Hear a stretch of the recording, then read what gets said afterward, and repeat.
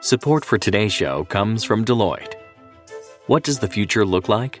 By melding business acumen and innovative technology, Deloitte can help you build the future only you can imagine.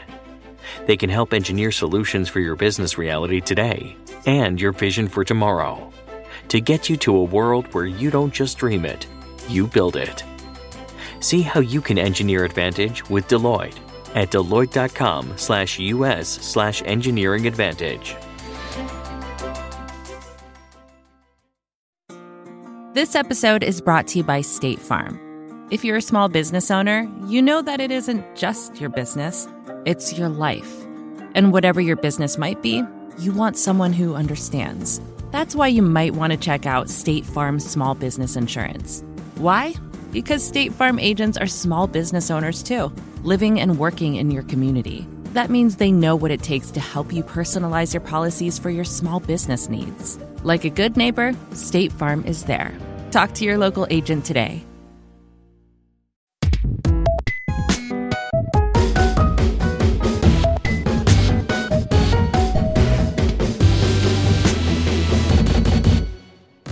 Hello and welcome to the Vergecast, the flagship podcast of the Confusion Zone. We'll explain what we mean soon. Hi, I'm your friend Neil. Alex Kranz is here. I'm your friend who is always confused. So not in the zone. No, I live in the zone. I see. Yeah. David Pierce is here. I'm never confused about anything. David's out the zone. He's like, I'm not going in there. Not in the zone. We have quite a lot to talk about. We're structuring the show this week as a series of lightning rounds, which I assure you that I am working on finding a sponsor for. There's one I have in particular in my brain. Starts with a and ends in a tell. If you're listening and you're from one of America's most important chip makers, call our people. I don't do any of that side of that's the other side of the house. But they're waiting to catch your money and rebrand this the Vergecast Thunderbolt 4 round sponsored by, you know what I'm saying? Yeah. Anyway, it's a show of lightning rounds. There's a lot of news. We got to get through it all. Yeah. But before we begin, I want to shout out to two listeners who I would like to give T-shirts to. One, I literally just ran into me on a train today, looked surprised, said they were a big fan, and I forgot to say, give me your email address. So just send me an email, tell me what your name was on the train platform, and I'll make sure you get a T-shirt. I'm not saying their name because that's my verification scheme. Mm. So the second one is a little more of a story and is truly one of the funniest moments that I've ever had hosting the show. Okay. Which is 10 years now. So we're in New York, like lots of people just expect to see people in New York. It's like a normal thing that happens is someone's like, hey, the Verge. Yeah. You're a guy. I'm super mad at you about headphone jacks, and like we're off to the races. We should say, by the way, that is what 95% of people say when they meet one of us. They just go, The Verge. Yeah. Yeah, it's like a real thing. Look, there are creators who are vastly more popular than we are. So yeah. we're down here. But one of the best aspects of this is because it's a podcast and people have been listening to us for so long, people just come up to us and start talking to us like they know us. Yeah.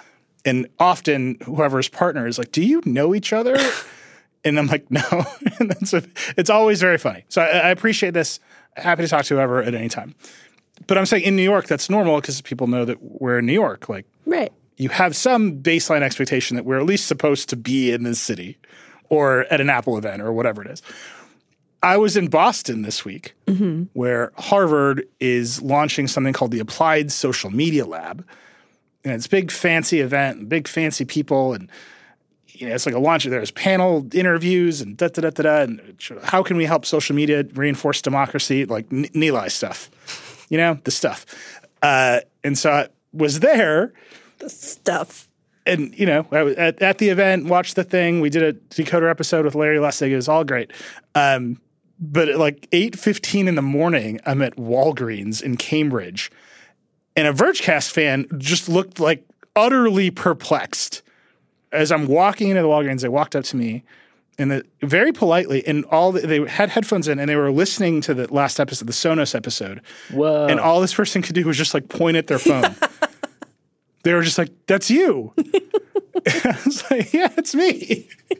And then they said their name. So thank you for listening. I'm sorry. But I was like not supposed to be in Boston. Like I could see the Yeah. It was just like unwired. Like, why is this person here? And I get it, because why was I there at 8:15 in the morning at Walgreens? This poor person is just going to work. Send me an email. Say your name. I remember your name. We'll get you a t-shirt. It was just like one of the purely funniest moments. Like, it's like, honestly, like, why was I there? Yeah. There's no explanation. I had not tweeted I'm in Boston. Like, nothing. Just context free. See a person that you're listening to. Must have been truly strange. So send me an email with your name, and I'll send you a t-shirt. Is it because of your tremendous brand loyalty to Dwayne Reed that no one could believe you would ever be in a Walgreens? CVS. So yeah, there's two t-shirts I want to send out. If you saw me on the train today, or if you saw me randomly in Boston, which again, truly random situation. I like that they didn't point at you, because that's what I do when I see someone. I just point. It was showing me the activity widget on their iPhone home screen. Way Like, more just polite. really got me. Like, I would have done the same thing. Yeah. Like if I was like, I don't know, watching Red Zone on my phone and Scott Hansen was there, like all I would have done is just like point at my phone. It's you. That's you. You're there and here at the same time. Wait, Neil, before we move on, I have a really important question. Yeah. How many gadgets did you bring on the train today? I cannot tell you the response that we have gotten to your thesis that you would like to be the guy who just walks onto the train like a murderer with nothing. Nothing. The number of emails and posts, we got so much response to this being like, this is the way. Yeah, this is all anybody wants to do. Have you made progress? How are we doing? So since that episode, I had not been back in the office. So my plan was to sneak into the office reviews closet today and see if we have a Galaxy Fold with DeX. And I was going to give it a shot in the coming week. Okay. Because I'm commuting in the office like 2 or 3 times a week. So I'm going to give it a shot one of these days. Okay. This requires like an enormous amount of upfront work, as all assassinations require. Just a lot of planning and preparation. I have to set up a DeX workstation in the office, which is like perhaps not the best use of my time in the office. I'm sure IT can help you. No. That's not a ticket you want to file. Hello. I would like to put an unvetted third-party operating system on this network. It's fine. Yeah. Just can I have full access to the LAN, please? You've never heard of this operating system. It runs on a phone that we don't even own. I got to do some prep work, which I will attempt to do today. Yeah. Okay. I don't know why in my head this has to be a folding phone. No, it makes sense. Right? A regular phone, but like many enough. Samsung phones run DeX. But not as well. It's for the reading on the train, right? Yeah. Like it's like you want the something to like sit down on the seat and, cross your legs into your crossword puzzle. Like that's the interim stage. That's where you open the phone. That's right, but there's no part of it. I'm not bringing out my laptop on the train. I'm just using my phone. Yeah, shut up. Doesn't matter. I don't have the middle ground between phone usage and laptop usage. It's because you don't have a foldable phone. I don't understand. This is it. The other side of it is at my house, I have to set up an always-on desktop computer to run Beeper so I can get my iMessages. Yeah. So if you just think about the amount of prep work I have to do so I can just roll up onto the train. Okay. No, but here's like I the have real to set thing. up 2 different, extremely weird computing environments and make them both work Perfect. so I can execute this plan. If The Verge believes in anything, it's in doing so much work so you don't have to carry anything anywhere. Like that is what we stand for. I saw those notes and I was like, people get it. Yeah. Yeah. You just want to roll up. It's the dream. But Nilay, the middle ground is you open it up and you accomplish your other dream, which is to write on stories with a red pen as an editor. So you get on the train, you unfold your phone. If Google wants me to switch full-time to Android, just make it in the Android Google Docs app. You can circle things, and that shows up as an edit everywhere in Google Docs. Make that exclusive to the Android version of Google Docs. I'll switch tomorrow. All I want to do is circle things with a red pen and send them to David where it says clunky. That's it. As an editor-in-chief, I've had but one goal. And I've stayed laser focused on it this entire time. David's less excited about that goal. At the very beginning of The Verge, Joanna Stern had a Post-it note on the side of her monitor that just said clunky. So she'd be like, I know what you're going to say. So she would just remember it. I'm very predictable, man. All right. That's all the preamble. I'm working on my DeX situation, David. Okay. We're going to check in next week. This is not This is not a task you are allowed. If you have things on the train next week, we, the Vergecast public, will be very disappointed in you. I hate it. I carried my backpack on the train today. I was like, why do I have all this stuff? This bag exists solely to have my laptop in it. Mm-hmm. No bag. And I don't need all the stuff that's in it. But once you have a bag, you start filling it with stuff. Some people would say the answer is buy another laptop. I say that's not thinking hard enough. A good answer is that I could actually ask our office people for a desk. Yeah. And, because we're in return to work and nobody has desks, it's all this stuff. I don't use software work. I'm not filling out IT tickets. None of this is happening. You know my dream. It's to never use enterprise software. Mm-hmm. Yeah. I'm going to get – I would bet that I get closer to consistently having emails printed out and handed to me than using decks at work. Yeah. Like long term, what is more likely to be a real thing that happens? It's I get to the point where people hand me printed out emails, then I consistently every day use decks at work. I think if you have a bag next week, then yeah, we're just going to start only communicating with you with like printed emails. Be like, can you check this in Slack? No. Email. All right. There's news. Yeah, there is news. There's a lot of news, but I'll work. I'm going to go check out the deck situation in the closet after this. Okay. Lightning rounds. Let's start with gadget lightning round. Yeah. David, you got the first one. What's up? I want to talk about the Apple Pencil. The confusion zone. The confusion zone. We are entering the confusion zone. Who knows how long we'll be here, but we are here now. Thank you, Rod Sterling. So Apple launched a new pencil. It's a pencil, but it charges with USB-C. That is the only thing about it that I understand. There is now an Apple Pencil that charges with USB-C. What Apple also did was make the entire situation of buying an iPad and an Apple Pencil vastly more confusing on top of already being more confusing. And the funniest thing that has happened this week is that there are, I would say, a set of people on the internet who spend a lot of time explaining weird decisions Apple makes as if they are not weird decisions. And Apple lost everybody on this one. Yep. This was one of those, everybody was like, why on earth are there three pencils? There's now the Apple Pencil first generation, which works for a subset of iPads. There's the Apple Pencil second generation, which works for a subset of iPads. And there's an Apple Pencil USB-C, which works for a different subset of iPads. And there is just no world in which any of this makes any sense anymore. And it has led a lot of people to reconsider whether the iPad makes any sense anymore. Yeah. And I just need you guys to feel as annoyed about this. That's the domino meme, right? Where it's like, they released the Apple Pencil with USB-C. It's the first little domino. And like the last one is someone that is like, I'm switching to Windows. Right.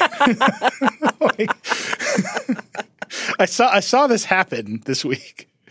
They're going to go full Surface. Yeah. They're like, at least the Surface Pen makes sense and I can just buy the one and it works everywhere. Yeah.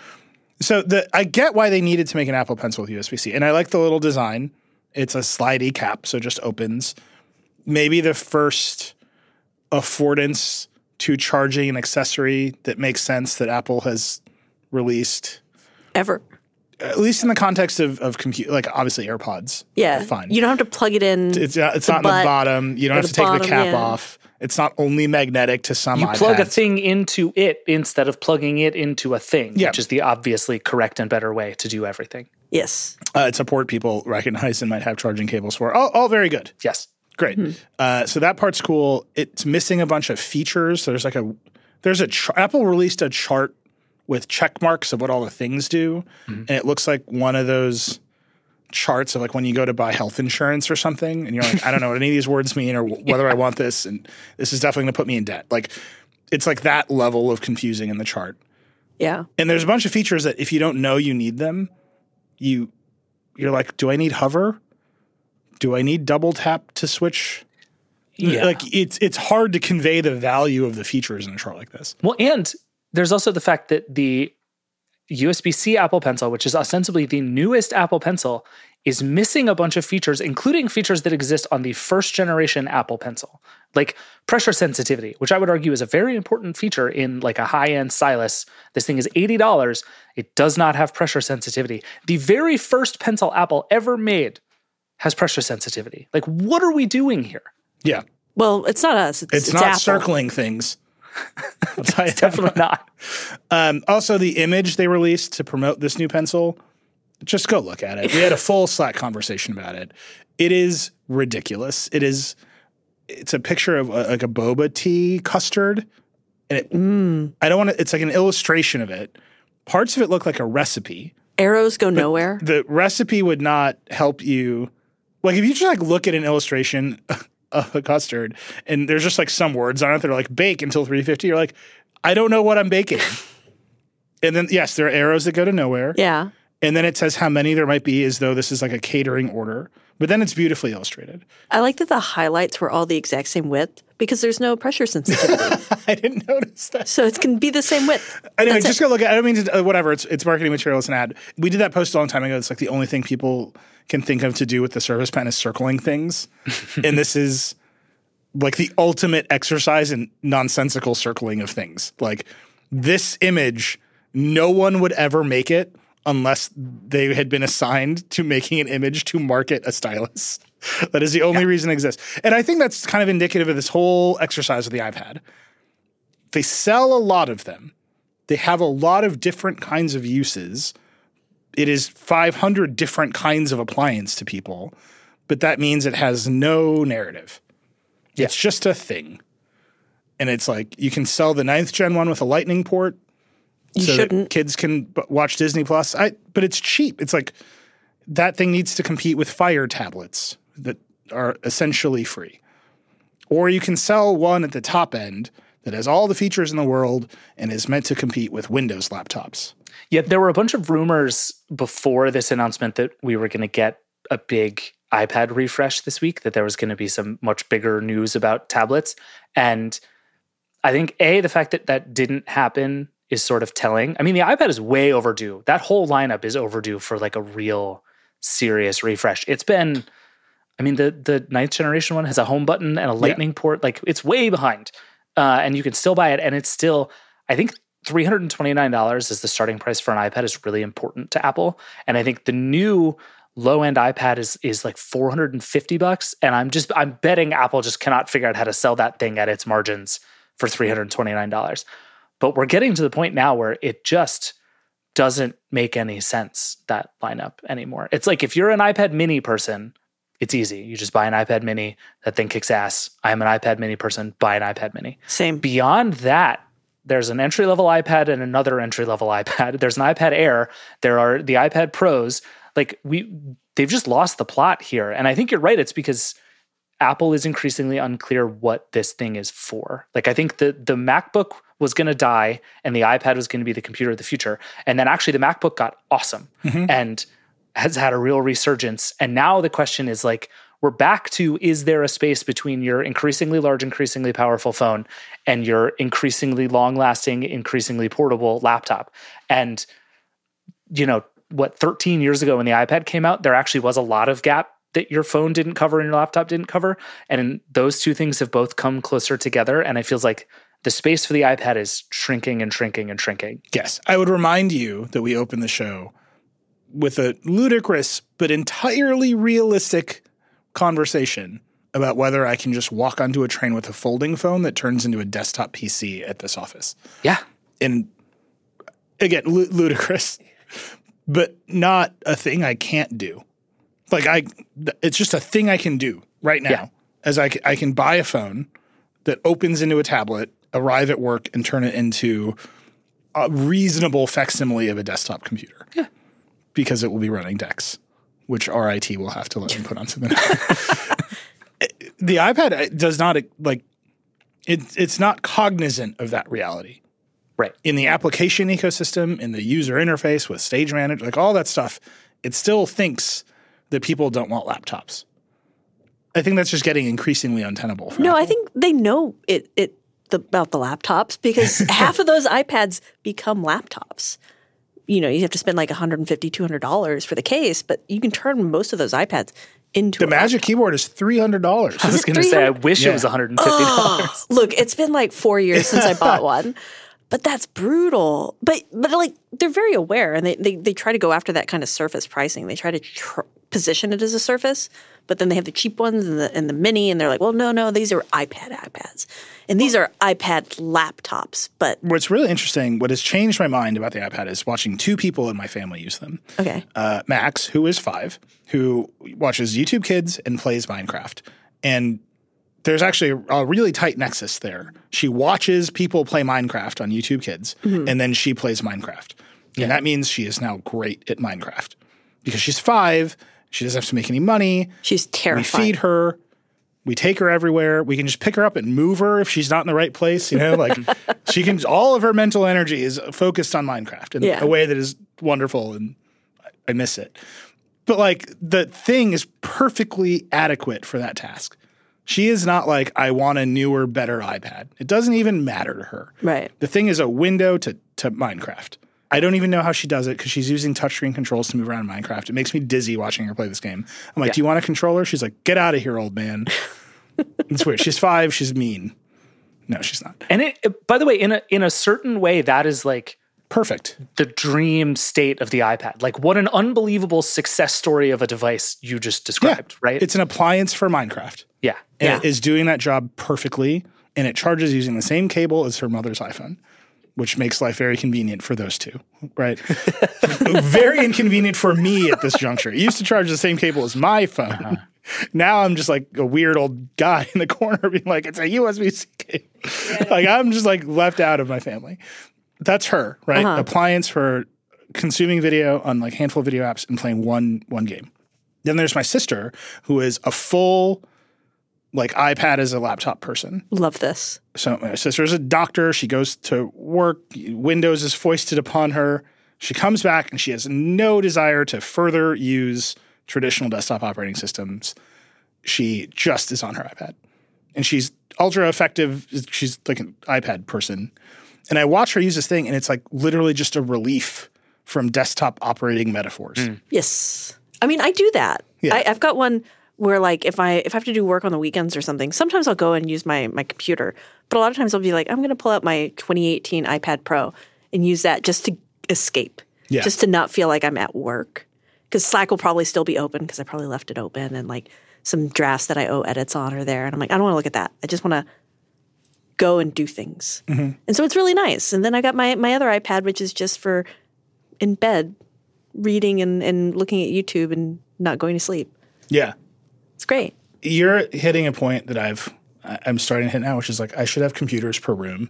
Yeah, that's basically what's happened. I used to like have a laptop that I would carry around. I'm like, what if I get a Chromebook for the living room? And it's like, it's right over there. Yeah. I don't have anybody to be like, no. So I tried to do this with my iPad. I was like, the iPad will just like live in the living room. It'll be my TV computer. And an iPad on a Magic Keyboard is like not a good laptop. So if anything at work happens, it's like I can't do it and I have to go get my laptop. And then the Magic Keyboard is like not great for lap. Yeah. Like if you're on a couch with it, it's like, oh, this is somewhat uncomfortable. I put a pillow. Yeah. And then I put it on top. That's my little hack. When I say this is the domino, by the way, Apple released the USB-C Apple Pencil, and here we are. I'm like, I got to get a Chromebook for my living room. Yeah. I'm telling you, people are like evaluating all the places they would otherwise put an iPad and be like, oh, there's a slightly better product to put in that place. Unless you're using it as an appliance. Unless it has a single purpose and you've jammed an iPad into that purpose. Like playing Minecraft, watching videos. For the longest time, my oldest iPad lived on our old treadmill, and Becky just used it to do Peloton treadmill workouts. Like it was just a Peloton TV. And then we moved, and she's like, I'm buying a real Peloton. And we threw that iPad away. Yeah. But like that's all. The thing is an appliance. And I think Apple has not marketed the thing well as like it is an appliance. It's like, here's all the iPads you can buy. And it's assuming the market will just figure it out. But then you get to the Pencil and you're like, I don't even know what to buy. Right. I mean, I think the thing that Apple has held on to all this time is that it is possible to be all things to all people.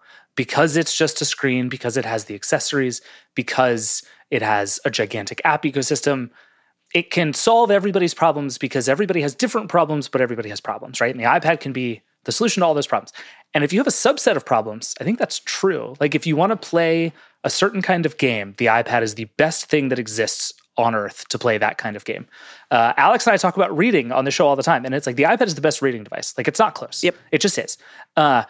It's the best Minecraft device if you want to watch videos about Minecraft and then play Minecraft, right? Like if you have this one need, it's a really expensive device, but it works. The problem is Apple has made it so vastly complicated to figure out which one is the right one for your needs that you're going to start to like literally push people away because I'm looking at these pencils and the answer for me is I'm not going to buy one because like what is happening? I'm going to go buy the $10 knockoff on Amazon that just works with all of them. It's going to be fine. Like Apple used to be really, really good at this too, right? Like Apple would go and kill something just to keep their lineup as clean as possible. And over the years, it's gotten messier and messier. And that's fine in a lot of ways. It's good. Like there's a lot of phones you can choose from. They're very affordable. Yeah. All of that. But with the iPads in particular, it's like, no, you've made it too messy. It's just too messy. Because they don't know, for most well, Apple's so big now, they sell so many products. They need something at every price point. Right. And so they just bring things down the price. So that makes a little bit of sense to me. A little. Like the old one's still here if you want it. They particularly do that with the iPhones. With the iPad, I think they have to articulate a reason that you're not going to buy the cheapest thing, which I think in this case is a Fire tablet. Well, and not only that, I mean, I think we could sit here and I could pretty quickly explain to you the difference between the 4 models of the iPhone, right? Like there are features that you get on one that you don't get on the other. Other than screen bigger, thing more expensive, can you tell me the difference between the entry-level iPad and the 12.9-inch iPad Pro? It has a LiDAR sensor, David. Yeah. I don't know what you're talking about. Everyone is constantly out here doing LiDAR stuff. It's the future. I will say that in my new office in the new house, Liam, our producer, legitimately has like carpet samples for me to like de-echo this room and treat this room that I have to go look at. And he was like, send me some dimensions. And I did the LiDAR room scanning thing with the iPhone, and it was super cool. And then I ended up with like a file that I had no idea how to use it or send it to anyone. You're like, it's here. This lightning round has gone on way too long. It's a confusion zone. Yeah. That's all I'm saying. But my prediction is at some point in the next 12 months, either this is going to get much worse or Apple is just going to clean it up drastically. And I would bet on that. I think we're going to get a bunch of new iPads that make a lot more sense very soon. I hope the latter. I'm going to bet on more confusing. Just to be contrary, I have no insight. One of the iPads is going to be a soundbar. Yeah. We got a lot of emails of people who are like, you did. don't know what you're talking about. They're definitely making a soundbar. Thank you. No way. I'm going to get printed out emails delivered to me at work before Apple releases. And they're all going to be the soundbar. All right, here's my lightning round one. I'm actually really excited about this. I would have done the whole show on this product. Elgato has a new thing called the Prompter, which is just a $280 teleprompter. I want it so bad. With a bunch of lens adapters, so you can like screw it right onto the end of various DSLR lenses. It has other mounts for whatever. It's a display with a mirror and a little bit of software. Like the tiniest bit of software to be able to let them claim that they've done something here. But it's a USB-C display with a mirror and some clever mounting hardware so you can like put it right on a DSLR. I think this is one of the funnest products ever. Yeah. It's just a teleprompter, but for people. Yeah. And it's like itty bitty. Because right now, if you wanted to do teleprompter and you didn't want to go spend money on an actual one, you'd have to get an iPad and like there was a whole setup you could do. So in the pandemic, I was given a giant teleprompter to do review videos. Like we did a bunch of review videos. And I remember we did one, I think it was the first M1 MacBook Airs. Dieter and I like reviewed them when we were home. I think I did a MacBook Pro. We did a bunch of reviews at home, basically. Mm-hmm. So the studio sent me a prompter so I could like read the reviews. This is a good time to tell everybody, by the way, that every single thing Neil says on the Vergecast is scripted, and he's reading off a prompter right now. He's just that good. Obama's in my ear right now. Listen, everybody. So we have one to mount an iPad on a meaningfully good prompter. Required like the world's biggest, heaviest tripod. It's just like a huge, heavy thing that you need to have to get an iPad going. And then you need special software on the iPad. It's all just a mess. This is just a little USB-C display that you like plug into your computer. It does have a little bit of software, a little bit of teleprompter, I want it run some text so or bad. software. But the most important thing is because it's just a monitor, you can just slide Windows to it. Yeah. So you can just slide the Google Doc right to it and read that, as opposed to like having to send it to some other weird software that I needed to have in an iPad. It's small, so it can be mounted on a variety of things. So that means the heavy iPad. And importantly, you can just put Zoom windows because you can just put Windows in it. So you can just like make eye contact with people while you're video conferencing, which is the secret of my success. Okay, quick. Can we talk about this though? Because this has come up a bunch. And I both want to talk about this now, and I also want people to email us. Vergecast@verge.com. Is it good or horrifying when the person you're talking to in a meeting is staring dead into the camera and attempting to make eye contact with you? I believe Yeah. It is horrifying and bad, and it should be illegal to look at your camera during a Zoom meeting.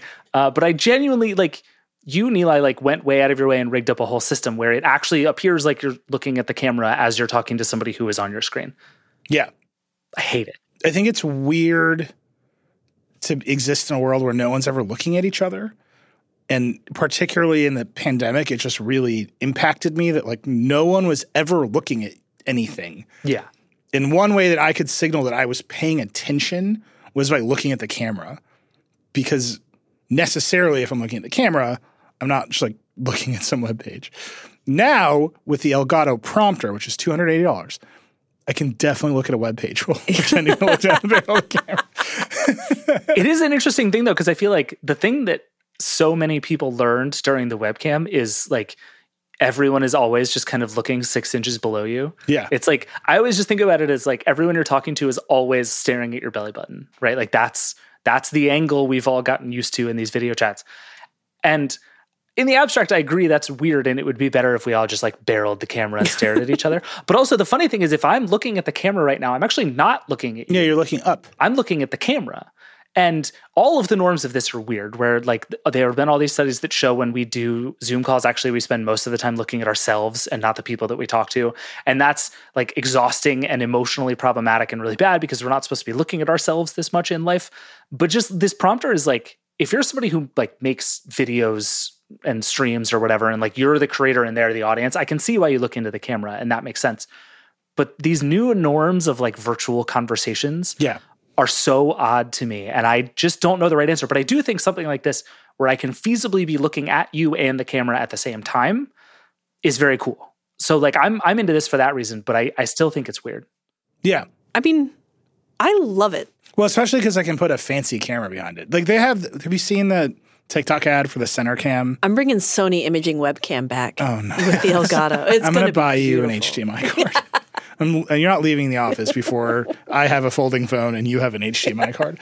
You've seen the thing, like, it's like a center cam. I think that's what it's called. Yeah. And it's just like a little itty bitty camera sensor on a stick. And the idea is that it is not in the way. And it's just a bad camera. Like, this is my problem with it. Is, like, I want it to look good because I'm a precious camera. You want to look nice, yeah. So this is, like, what gets me at this is, like, oh, you can put a good camera back there. Yeah. Yeah. And that I think changes my relationship with. I don't know, I'm definitely getting one. The other thing that I think is super important about this is we just keep seeing this over and over again. All these companies, the little companies, are making gadgets for creators. Like, there's a real market there. Those people have needs. The needs are not perfectly met by pro hardware or pro cameras. There's a sweet spot there for Twitch streamers and YouTubers and all that. And I think it is fascinating. I thought we would see a bunch of that stuff for work from home in the pandemic. And we've definitely seen some of it, some, like, cooler little docks. That market petered out because people were not, like, you buy it once and it goes away. And it's not growing. Hey, I want to grow up to be a streamer, or hey, I run a small company and making content is the best market I can do in these things and I need some help doing it well. That is a large and growing market. And just the amount of gadgets that are coming out to solve that problem is actually pretty fascinating. Yeah. And I'm a gadget nerd, so I'm excited about it. But I think there's something durable there about the creator platforms that we haven't quite seen yet. Like, YouTubers have been around for a long time. The stuff to make YouTube videos well, there's not actually a lot of it. Like, you still kind of get funneled into buying a Sony camera and Premiere if you want to make a YouTube video. Podcasting, where the first time you do it, you have to go and you Google, and there's, like, 3 websites. They look like absolute garbage, and they give you the actual list of stuff you want to buy. And it's all, like, pro stuff if you want it to be good. Even that market, there's, like, a new Shure mic that's like USB-C. Yeah, and we've started to see in the last couple of years, we started to see, like, used to I'd have to go buy a whole rig in order for my podcasting setup to sound nice. And now it's, like, pretty inexpensive for most people to just sound nice out of the box. And I think we're getting rapidly to that place with cameras and that whole setup. And soon, and the lights and everything else, like, everybody's going to look the same. I can't wait to put up the gamer lights in the office. Liam, they're coming. They're coming. This lightning round just keeps going on. Alex, what's yours? All right, so mine is Analog, who makes really, really good emulator / consoles, is doing an N64. And I'm personally very, very excited because the N64 is the hardest, maybe not the hardest, but probably one of the hardest consoles to emulate. It's super hard to emulate in software because the processor was all custom. And so you have to have a really, really powerful computer to play a lot of N64 games if you're emulating them. This, you'll be able to play carts. It's got an FPGA that like mimics the original hardware. So it should be a lot faster. It should play carts natively. And then if you do somehow get software on it, it would play the software natively, the emulated games natively. And I'm just like super, super excited for this thing. Yeah. Like a little too excited. I'm going to have one. The lack of emulation for the N64 has made it like almost a forgotten console. Yeah, because everybody's like, okay, what was on it? GoldenEye, which like important. The greatest game of all time. Yeah, like Mario 64, perhaps the most important game of all time. Yeah, I mean Mario 64. There was obviously the two Legend of Zeldas, and those are about it when people talk about it. But if you grew up in that age, it was like, nah, you played a lot of games. Like Chris Welch is always like WCW. There was also the first Mario Tennis, which was the video game in my life I have been best at. It wasn't the first Mario Tennis. That was for the Virtual Boy. Wow, David, how dare you forget the Virtual Boy? How dare you? How dare Yeah, it was the first one. Let's not. The first one people played, do you mean? Man. Technically, the first one was like the one someone made in their lab in Japan, but I don't consider that one real either. The first one was for the N64. All right, I'm excited about this. There's no pictures of it yet. There's like shadowy, rendery things. It's going to come later. I know we'll probably be talking to that team and hearing more from Analog soon. So I'm really, really excited. And it just looks cool and also closer to a GameCube from Analog. And that's what I really want because they are so expensive on eBay. And I really regret selling mine. Can I tell you my story of GameCube regret? Yes. This is so the face alone says it's going to be a great story. All right. I'll tell you after the break. Liam says I have to tell you after the break. We'll be right back, everybody, with the story of GameCube regret.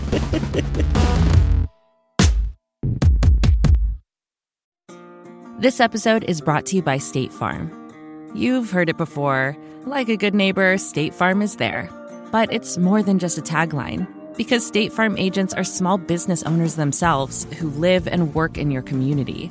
And if you're in the market for small business insurance, who better to work with than an agent who understands what it takes? State Farm agents can help you create a personalized insurance plan that fits your small business needs and budget. Talk to your local State Farm agent today about small business insurance. Like a good neighbor, State Farm is there. This week on The Gray Area, Professor Diana Posulka and I tackle one of life's biggest questions. Are we alone in the universe? What would it take for you to step off the agnostic ledge and say, yeah, aliens are real? Is it a spacecraft landing on the White House lawn? Well, something that was anomalous in 1952 did fly over the White House, and that's one of those cases that is still weird. That's This Week on The Gray Area, available wherever you get your podcasts. All right, we're back. What is it? Here's a story from my youth about the GameCube. Okay. So there was a bar by my apartment in college called the Cove. All right. And on Thursday nights, the Cove would have $4 pitchers. So we all went to the Cove quite a bit. Is this a story from like the 1930s? Yeah. Like, what are we This is like a real thing. In Hyde Park in Chicago, the Cove had $4 pitchers on Thursday. So we were just there. We were there a lot. This is Milwaukee's best, though, right? Like, No, it was Miller Lite. It was like any garbage domestic beer. okay. But you can tell that I grew up, again, in the 50s. And this is the time that the GameCube was the state-of-the-art console. Yeah. The war had just ended. Everybody was. And yeah, so we're there a lot. We know all the people who come through. And one day, Heineken is at the Cove, and they're having a Madden tournament. And I'm like, I'm in the Madden tournament. I don't know if you've ever tried to play Madden on the GameCube controller. It makes no sense. Like, everyone was horrible at Madden on the GameCube. Like, I want you to go pull over in your car and look at a picture of a GameCube controller and imagine trying to play Madden on this thing. Best controller ever made. For playing 3 games. Soul Calibur. Like, in classic Nintendo style, they're like, we made this controller to play one specific Mario game. Yeah. It's a game where Luigi fights ghosts with water. And there's essentially one button on the GameCube controller, and all the rest of them are tiny and thousands of miles away from each other. I love it. And Madden is about quickly deciding what button to press. And everyone's like, I don't know, yellow. And it's a disaster. So this is the longest Madden tournament of all time, fueled by $4 pitchers of beer. Oh. So on top of it, everyone is destroyed. The long story is I won the Madden tournament, and I came home with a GameCube with the Heineken logo silk screened all over the top, which my friends and I all called the Heinecube. And if I only had held on to this thing, Max would be going to college tomorrow. Yeah. I'd be like, take her now, Harvard. Yeah. Heinecube, baby. That's my story. I thought that was a sad story. That's an awesome story. Well, I don't have it anymore. Oh, okay. It's the loss of money. I think I gave it to my friend Robert when he graduated. Robert, if you're listening, I'll send you a T-shirt in exchange for the Heinecube. Nilay, I have really good news for you. Huh? You can buy right now 6 Nintendo Heineken GameCubes for the low price of $20,000. No, are you kidding me? No, that's real. I just found this on eBay. like a lot of 6 Heinecubes? 6 Heinecubes, 3 purple, 3 black. There were only 100 of them made, according to this eBay listing. $20,000. I had one. That could have been you. 33 people have this on their watch list. I'm just saying. I had one of these things for 3 years. Not anymore. I'm so annoyed with myself. The Vergecast is over, everybody. We're done for the I've got to go back in time to play Madden on GameCube so my daughter can go to college. I have to invent a time machine and tell my drunk 22-year-old self, you hold on to that GameCube. Don't you give it away. I'm much worse. I've been playing the new Madden. I have no idea how this game works anymore. When I describe Madden as knowing what button to push quickly, that is no longer true. It's like team management now, right? No, that's a whole other part of it. There's like a whole Pokemon version of Madden that you can play. But now you have to know where to look, and you have to like aim. It's you have to know like 6 buttons to press at the same time. The game is so hard that they've added bullet time to it. Nope. Your football's gotten too hard. Yeah. It's like this isn't how this works for anyone. All right, let's carry on with our all lightning round show. Although this is kind of like the Tesla round. Because Tesla had earnings. There's a lot of news buried in Tesla earnings. I will quickly start by saying, as long as we're talking about Elon, X, the artist formerly known as Twitter, rolled out a plan where in 2 countries they're going to start charging people $1 to sign up on the web to keep away the bots. I don't know about you. If I, for example, had access to a bot farm, I would quickly realize that I could just bankrupt Elon Musk with credit card fees. I don't know if this plan's going to work. I don't have access to a bot farm. I wish no ill will to anyone. I'm just saying it seems like you open the door to a particular kind of problem with this plan. We'll set that aside. Yeah. Tesla earnings, though, are kind of like all over the place. Do you want to start with the Cybertruck or do you want to start with the money? Let's start with the Cybertruck. All right. Here's the quote. Elon Musk says, "We dug our own grave with the Cybertruck because it's so complicated and so hard to make. And ugly. There's that aspect of it. I would say. Throwing it out there, just a little feeling I have. They're going to deliver the first few on November 30th at the factory in Texas, the Gigafactory in Texas. They have not said how much these will cost or to whom they will be delivered. Concerning. You get the feeling these are like show deliveries. Yeah. Like Kimball Musk will take delivery of a Cybertruck. Yeah, it's like one of those things. It's like, who is buying them for what price? There's no price release. The only people buying them are obviously in a pre-existing relationship with Tesla, and they will take delivery. Yeah. Upon delivery, the price will be revealed. Again, not how most people buy a car. Just put that out there. Although I will say, if any company can make that a thing, it's Tesla. I think that's specific hold this company has over a subset of people where they can just like and like Ferrari. I guess Ferrari does kind of do that now. Yeah, the ultra high-end hypercar manufacturers. It's like invitation only, yes. And then you find out afterwards. Yeah. But look at a Ferrari and look at a Cybertruck. Which one of those do you want to have enough money and spend it on it? Like, if you're that rich. I can't wait for that moment to be a TikTok. With a picture of a Ferrari and a picture of a Cybertruck. Also, Which one do you want? the Cybertrucks that we've seen, and we've now seen a lot of pictures of these things in the wild, they look like crap. Yeah. I think reasonable people can disagree on whether the Cybertruck is a cool looking vehicle or not. It's personally not my thing, but I know it is lots of people's thing. Fine. The ones they're making look like shit. Like they are poorly made. Elon Musk has talked a lot about the machine tolerances and how close everything has to be. They're out there with like essentially like duct tape holding the pieces together. Like they're not making this thing well right now. And I think it's very funny that the people who are going to get the first ones are like the diehards, either the Tesla diehards or the Elon Musk diehards or the Cybertruck diehards. And they're essentially going to get cars that look like I built them. And like, that's not good. Yeah. So let me read you this quote, the rest of the We Dug Our Own Grave quote. Mm-hmm. And I want to see if people can make the connection to the other person who spoke like this. We dug our own grave with the Cybertruck, said Musk. The Cybertruck is one of those special products that only comes along once in a long while. And special products that come along once in a long while are just incredibly difficult to bring to market to reach volume and to be prosperous. So the first part of that is Steve Jobs. Yep. I'm very excited to be standing here to you today. Every now and again, you're lucky to make one special product like the Mac or the iPod or the iPhone. Mm-hmm. That's how he began the iPhone event, is almost this line exactly. What he did not say at the end of the iPhone event was, the iPhone is going to be incredibly difficult to bring to market in a way that is prosperous. We barely know how to make this thing. And the thing is, like, Apple didn't make phones at the time. Tesla is an existing high-volume car company. The iPhone at the time was barely existent. Like, right. All the stories we've heard is like it barely worked. It's a miracle the demos came off as well as it did. There were like 2 of them on Earth. Nobody knew how to do anything. And still Steve Jobs got up there and was like, it's fine. We got this. Today, Apple revolutionizes the phone. Like, that's what he's saying. Yeah. Right. So I get, and you know, you look at the cover of the book, there's a real Steve Jobs thing happening with Musk.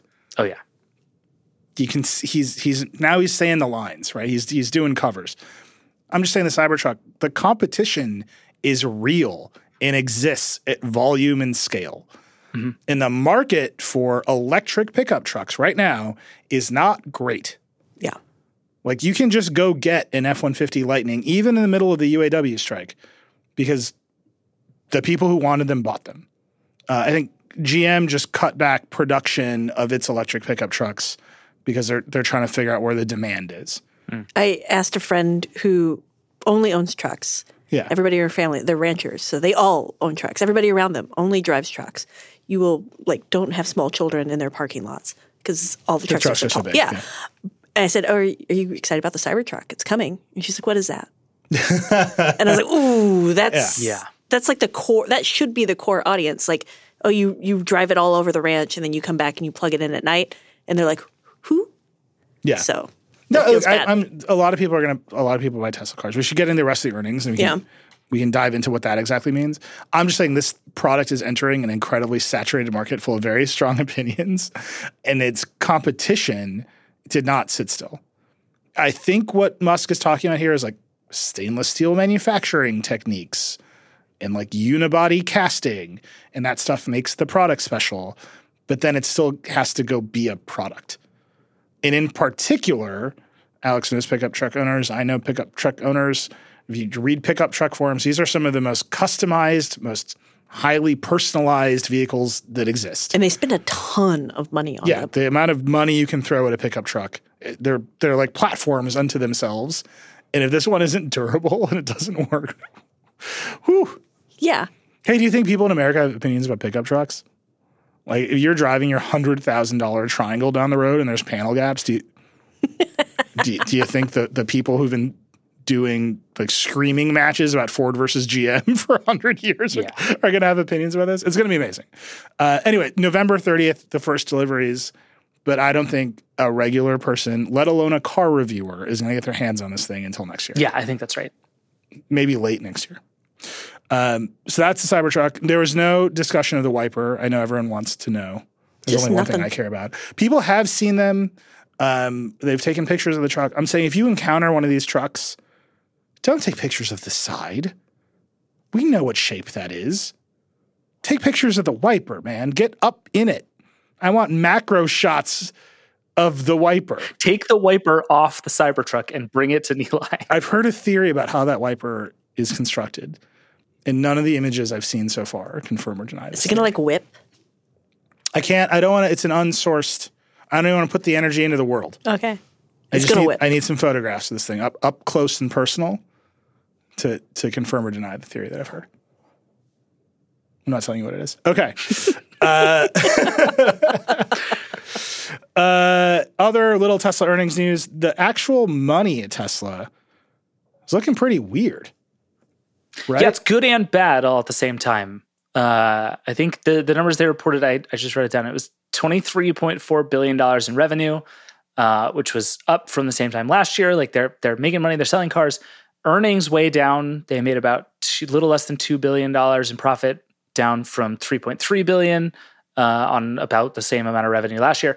So Tesla has a bunch of reasons for this, right? They are making big upgrades in the factories, so production goes down a little bit, which means you're going to make less money.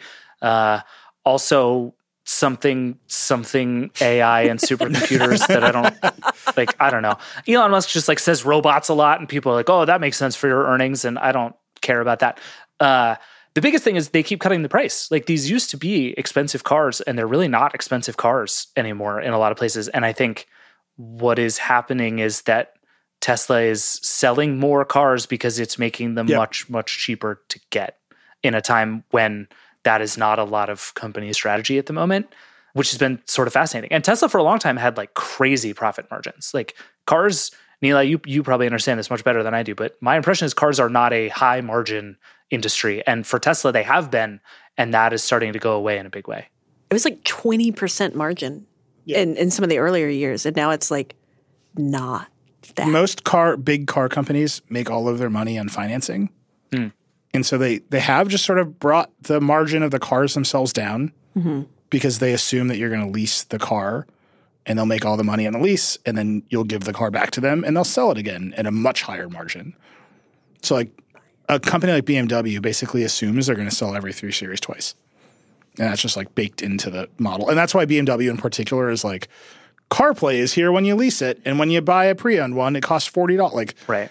They're able to monkey with it because they know the dynamics of how they sell that vehicle are just not what people expect. Tesla also had the benefit early on of having consolidated basically all of the car into a single compute stack. Right. So your average GM or Ford vehicle has 5,000 suppliers in it and 5,000 different microcontrollers. And Tesla was there's one. Right. And they consolidated. And it was more expensive and it was a harder way to architect a car. And now it's, every car company CEO will tell you that's what they're going to do too.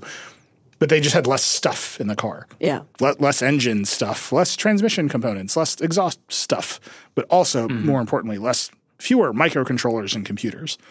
And they owned all the code. So they just had this ability to create all that margin. But now if you look at Tesla's financing rates, sky high, while the big automakers are back to 0.9%. Because they just desperately want you to buy a car, and it's they're fighting a war there where they're just lowering prices. Elon went on a rant about interest rates because I don't think they have that business, that the financing business the big car makers do. So in the middle of this earnings call, they asked him something really silly, right? Let's see. He answered a question about the Tesla. And he compared it to the RAV4 for some reason, which I thought was interesting. So he says, if our car costs the same as a RAV4, no one would buy a RAV4, or at least they would be very unlikely to, which is a bold proclamation. But then he said, I think since so many people who buy cars, especially in the US, can't afford to wait for tax credits or something, our car is still much more expensive than a RAV4 when you look at it that way, which is I'm not 100% sure what he's talking about, but he's got a lot of thoughts about how people who make a lot of money don't understand what life is like for people who don't make as much money. And I think the case he's trying to make is that it's good that prices are going down, which sure, I am pro this. I'm not sure how he ties that back to interest rates. Maybe you can make sense. So he's basically interest rates are too high, people can't finance these cars, right? And then he's saying our car's more expensive, and so it's even harder to finance them. And that's what I'm saying. Tesla has not built up that low zero interest rate financing Like, that's just not where they've made their money. And you can have, like, there are valid opinions say that's a better way to do it. Like BMW selling every car twice because they assume the first purchaser will finance or lease it. You can have a lot of opinions, but I think you should. But it's just true that in the market today, Tesla just like sells cars. Yeah, I mean, and it doesn't sell them very well. Like this is a company that is actually pretty bad at the whole finance and just like right. On Tesla's website, they're like, here are the three ways you can buy this car. You can finance it, you can lease it, or you can buy it in cash. And like they kind of want you to just buy it in cash. Right. And I think they've probably sold a lot of Model S's in cash, actually.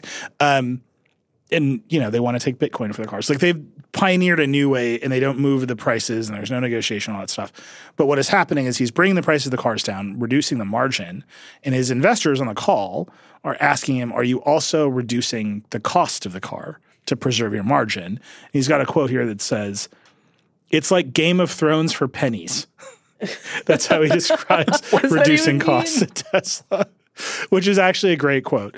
And I think what is happening is he's feeling all of this pressure from high interest rates, weird economic environments. He calls credit card interest rates usurious. Yeah. Right. He's got this real populist streak in him. Yeah. And I think what he's basically saying is the market isn't fair to me at Tesla. Everyone should want to buy my car. Like, why are you pushing a RAV4? You know, like you should want a Model 3. Which is goofy because nobody wants – I mean, a lot of people obviously do want a Model 3, but it's not a well-made car. Like a RAV4 is pretty well made. It's not going to have enormous panel gaps I can fit my whole hand in. It's true. I can't guarantee the same on a Tesla.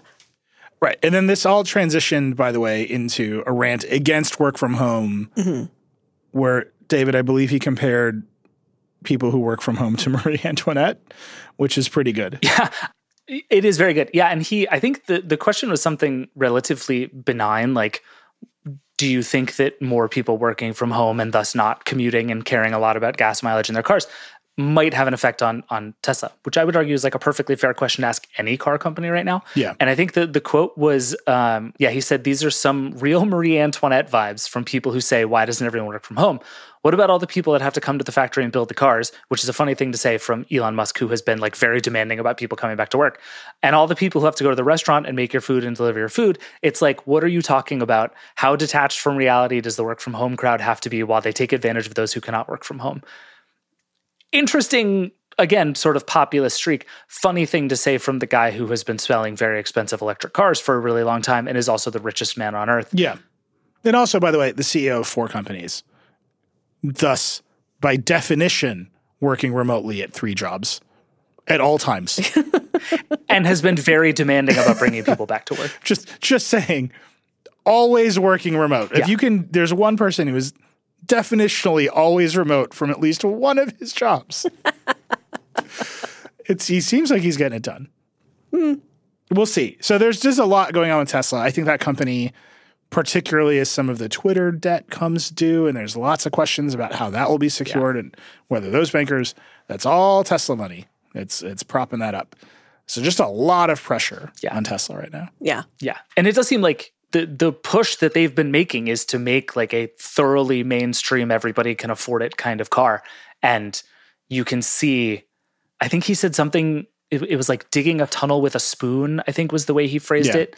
And like, I believe him, right? Like I think it's going every dollar to get out of that car from now on in order to make it the price of a like Honda Civic is going to be a fight. And especially in a time when money is hard to come by and lots of things are really expensive for lots of people, it's going to be interesting to see. Yeah. Which is like why you would think the Cybertruck, which is presumably going to be very expensive, would be like a salve for a lot of that stuff, except they can't figure out how to make it, which seems like a problem.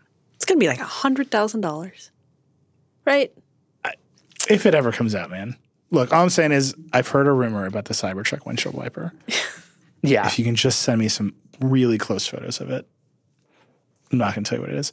2 other lightning round pieces of the puzzle, also important in the context of Tesla and its future. Yes, you can argue about if the cars are well made or not. You don't have to argue. It's really just, can you justify it? Can you make an emotional argument about why it doesn't matter? Sure you can. Lots of people can. Yeah.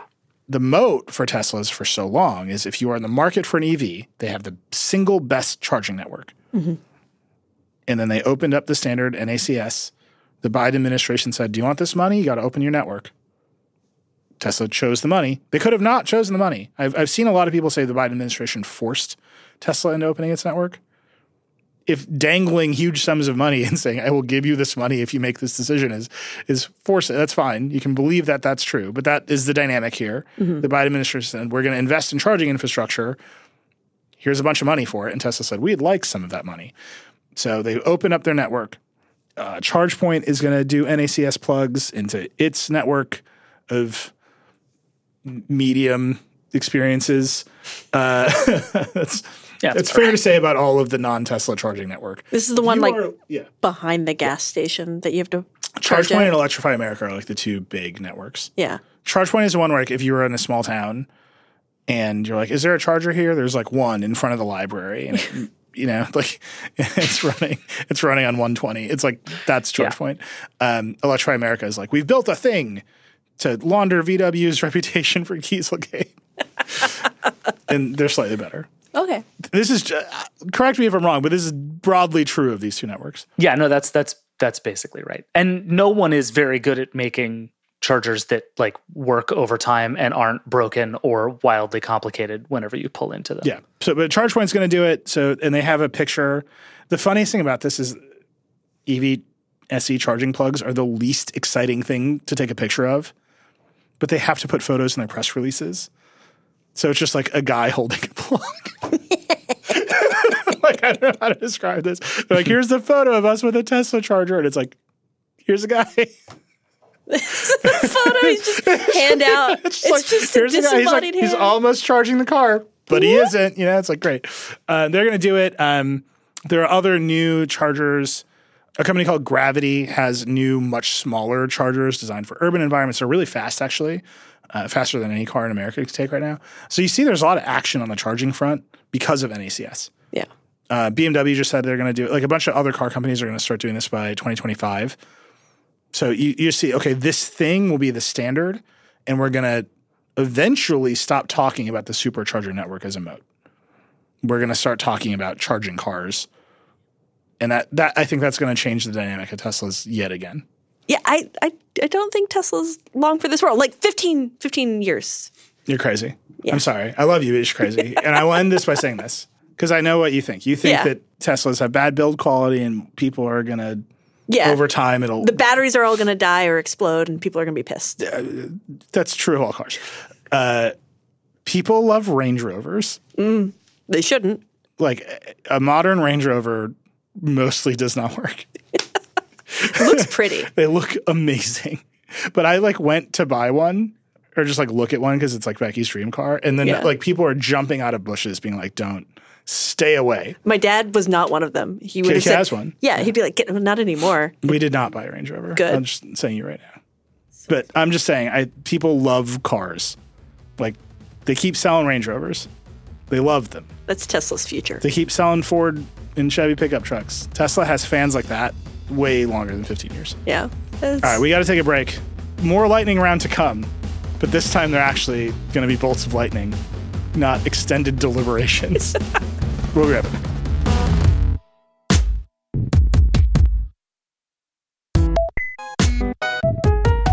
All right, we're back.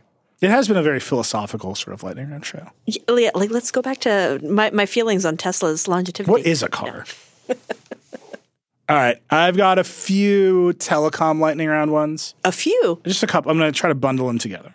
So today, McKenna Kelly is in Washington, D.C. as we speak, watching the FCC vote to restore net neutrality, which is not done, but Biden finally fully staffed his FCC.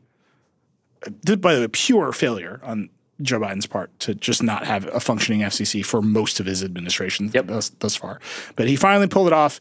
He's got all the people. They're going to go do it. A lot of people are going to tell you it didn't matter. We haven't had it this long. The telecom companies didn't do bad things. No one's throttled their data. They're lying to you. They're lying to you. They're lying to you for two reasons. One, there's a bunch of state net neutrality laws in the books in New York and California and all these other big populous places. And two, the telecom companies have done a bunch of dumb things and blown a lot of money and attempted to do bad things. They were just such horrible ideas. They blew up in their faces and resulted in massive layoffs across the industries that they covered. For example, a company called AT&T, I don't know if you... Never heard of them. They're just a little thing. A funny thing about AT&T, I don't know if people know this, you can actually split it up into hundreds of little companies and it will slowly reform over time. It'll just blob back together. There it is again. And one of those companies will be HBO for 10 minutes. Yeah, it's amazing. Anyhow... It's like Mercury. Lightning round. Anyhow, AT&T bought Time Warner in order to zero-rate data on its network and make you watch a grayscale Justice League. Because my data cap was the reason I was worried about streaming services. That tracks. It's a real thing. Anyhow, so net neutrality going back in the books. If you are the sort of person who's generally worried about censorship on the internet, I would say that free speech online, a set of keywords that usually implies people with slightly different politics than mine. But if you are worried about censorship on the internet, you should be worried about it at the pipe layer most of all, because it is the least transparent, the least accountable, the least competitive part of the internet stack. You should say, okay, we should definitely not have any control over data here. Now, I firmly believe that is an inappropriate place for any kind of censorship or throttling or business model interference with information. So that's what we're doing again. McKenna's there. We're going to have a weird fight about it. Brendan Carr, classic bad faith FCC huckster, is like giving PowerPoint presentations about why everything's great with internet access in America. That we're going to cover again. Does it have like a little sponsored by AT&T at the bottom of the deck? It's a Death Star. Similarly, you might have noticed that I've paid a lot of attention to the end of the 5G era, as I've taken to calling it. Yeah. I was like, Neli's looking towards 7G. What are you talking about? Yeah. Whenever I get one of the PR emails about talking about 6G innovations, I'm like, you dummies. I've been on 9G this whole time. Turn that frown upside down. Nokia is cutting 14,000 jobs. By the way, do you know Nokia still has 86,000 employees? They became an infrastructure provider, and there was a thought that Huawei would take over the world of infrastructure, and then we basically banned Huawei. The Europeans basically banned Huawei from providing cellular infrastructure. So companies like Siemens and Nokia all invested heavily into 5G equipment. That's the stuff that's running right now. Nokia has now cut 14,000 jobs. The reason... the operators have found it challenging to monetize their 5G investments. That's a quote. Oh. That's a quote. That's a quote from the CEO of Nokia. This is why we're cutting 14,000 jobs. The operators invested so heavily into 5G with no plan to make money. And now they're cutting back on their further investment because there's no money here. So we, Nokia, are cutting 14,000 jobs. Here's where you could put a bunch of 5G towers. Rural America. But the backhaul. Sure. But I'm just saying, what are the promises of these networks is that you will bring broadband to more people more effectively. That is not done. We have lots of listeners, readers in rural America. Alex and I both care about this quite a bit. Yeah. McKenna cares about it quite a bit. We pay a lot of attention to it. The broadband deployments. I don't care, just apparently. I don't care at all about rural broadband. I'm not interested. You're a city slicker, Pierce. City slicker. Urban cowboy, David Pierce. All right. Little John Travolta. Uh-huh. What floor of a New York skyscraper are you guys on right now?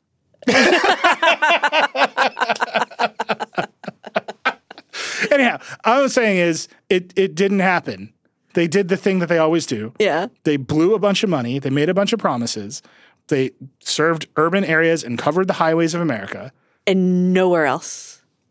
I would argue internet's actually gotten worse in rural America. Interesting. Especially phones. Used to, I could drive from one town to another to visit my mom, have phone the whole way. And now every time I go down this little hill, I say, I'll call you back at the end of this hill. Every time. It's very consistent. That's true. If you stand on a street corner here in New York City under a street light, you can get 10 gigs down. I just tell my mom, go up to New York, stand get to that under. Street corner. Look, all I'm saying is the amount of nationalist rhetoric that we heard about 5G. Yep. We have to win the race. Otherwise, China will win the race.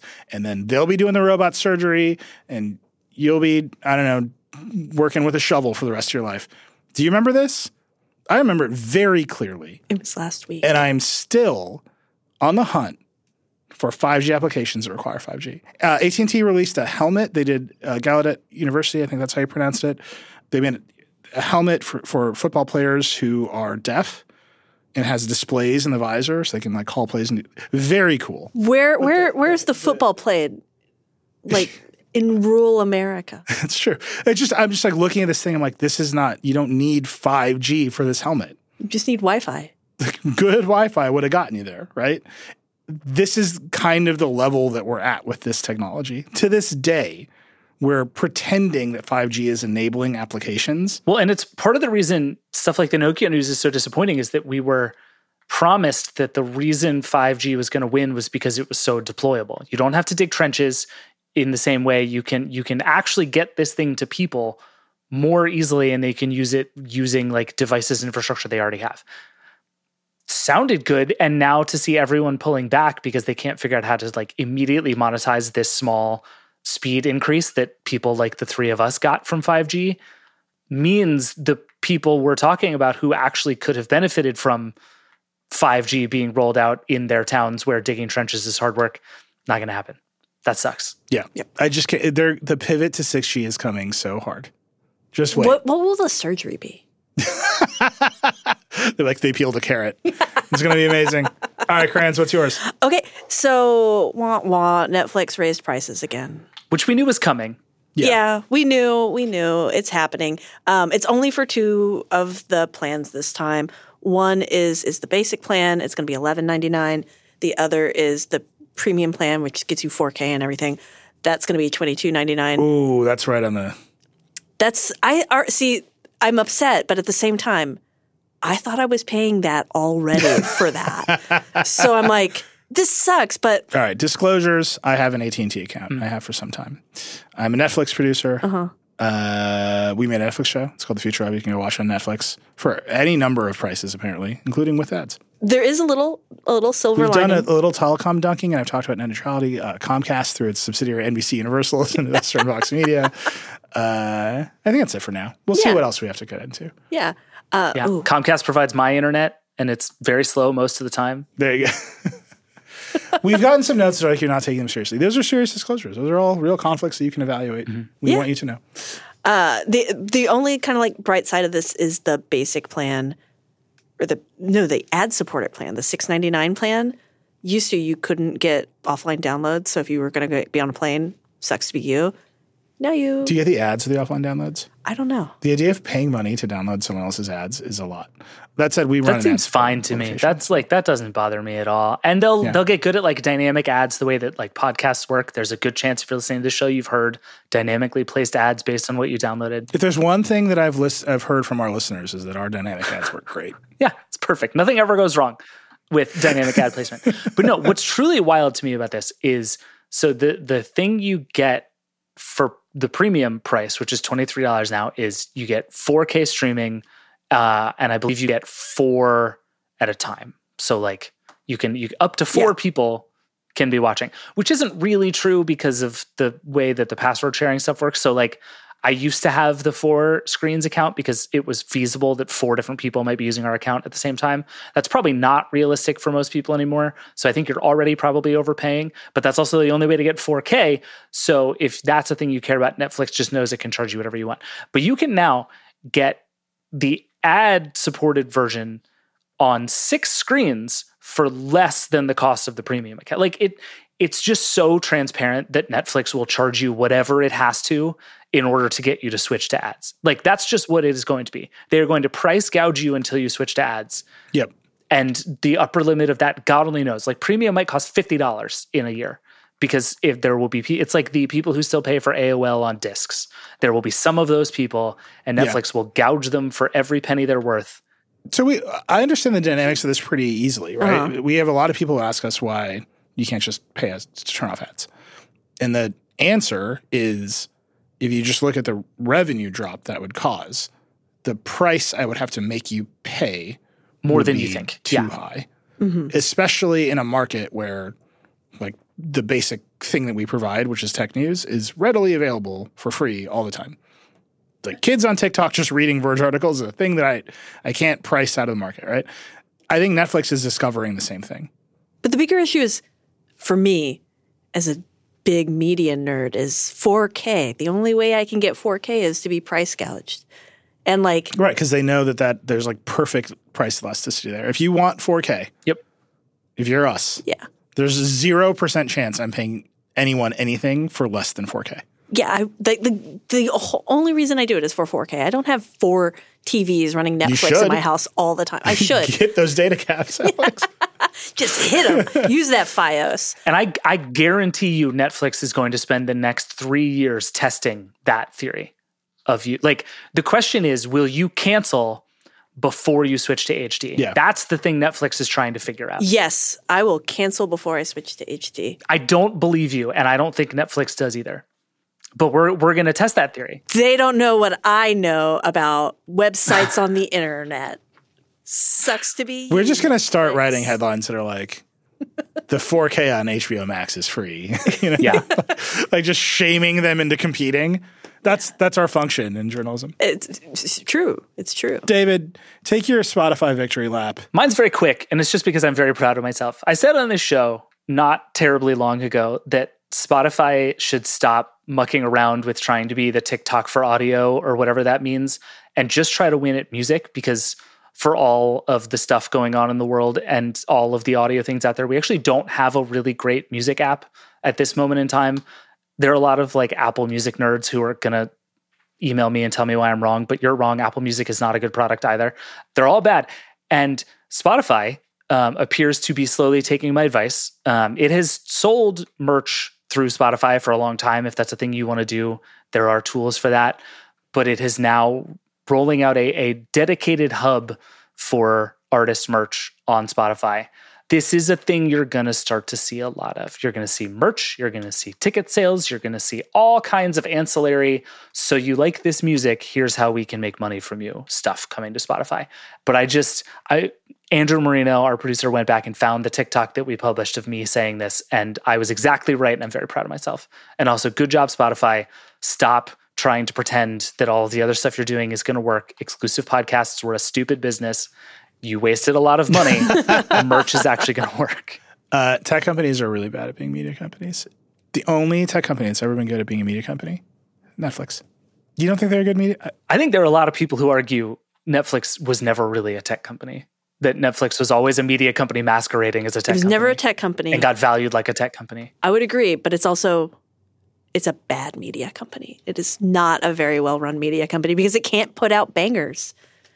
It puts out like maybe Yeah, but you're one paying year. $23 a month for that, Alex. I know. It's because I'm watching Ugly Betty right now, and I don't have it on DVD. All right. Well, email us. Tell us if you will quit. Tell us Netflix your price before you drop 4K. I'm actually really curious where the audience is on this. This is a self-selecting group. I think I already know the answer, but I would like a little data from the Vergecast audience. Will you quit Netflix before you downgrade from the 4K plan? And tell me why. Because I'm sort of desperate to know. I think I'm gone before I lose 4K. I don't believe that for 1 second. Yeah. I'm married to someone who watches a lot of comedy on Netflix who probably doesn't care. Peacock. And this is going to be a whole conversation we have. Frasier's on Paramount. We're gonna be watching like ad-supported SD comedy specials in our house before I drop this thing. All right, that's it. We're way over. Liam's spitting mad. He's not actually. He's smiling. He loves it. Everyone write Liam a nice note. A nice note. We'll see you later.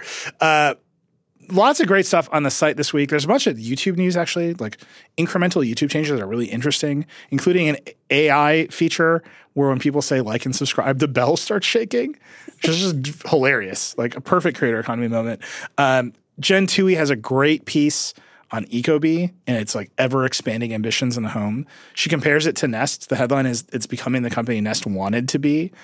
If you know anything about me and The Verge, you know that our first big feature was on Nest. Like I wrote it with Tony Fadell, and I remember him telling me his ambitions for the company. It obviously like failed in spectacular fashion because of Google. So I loved this piece about Ecobee and just how they're building up their ecosystem.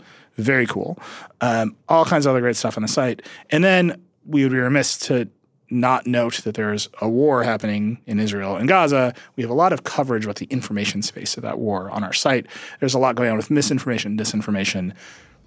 I just need to take a break from it during the Vergecast.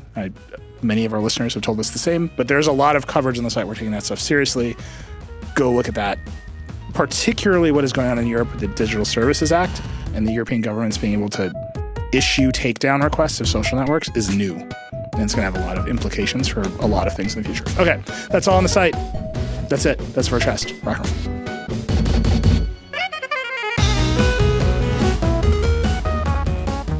And that's it for the Vergecast this week. Hey, we'd love to hear from you. Give us a call at 866-VERGE11. The Vergecast is a production of The Verge and Vox Media Podcast Network. Our show is produced by Andrew Marino and Liam James. That's it. We'll see you next week.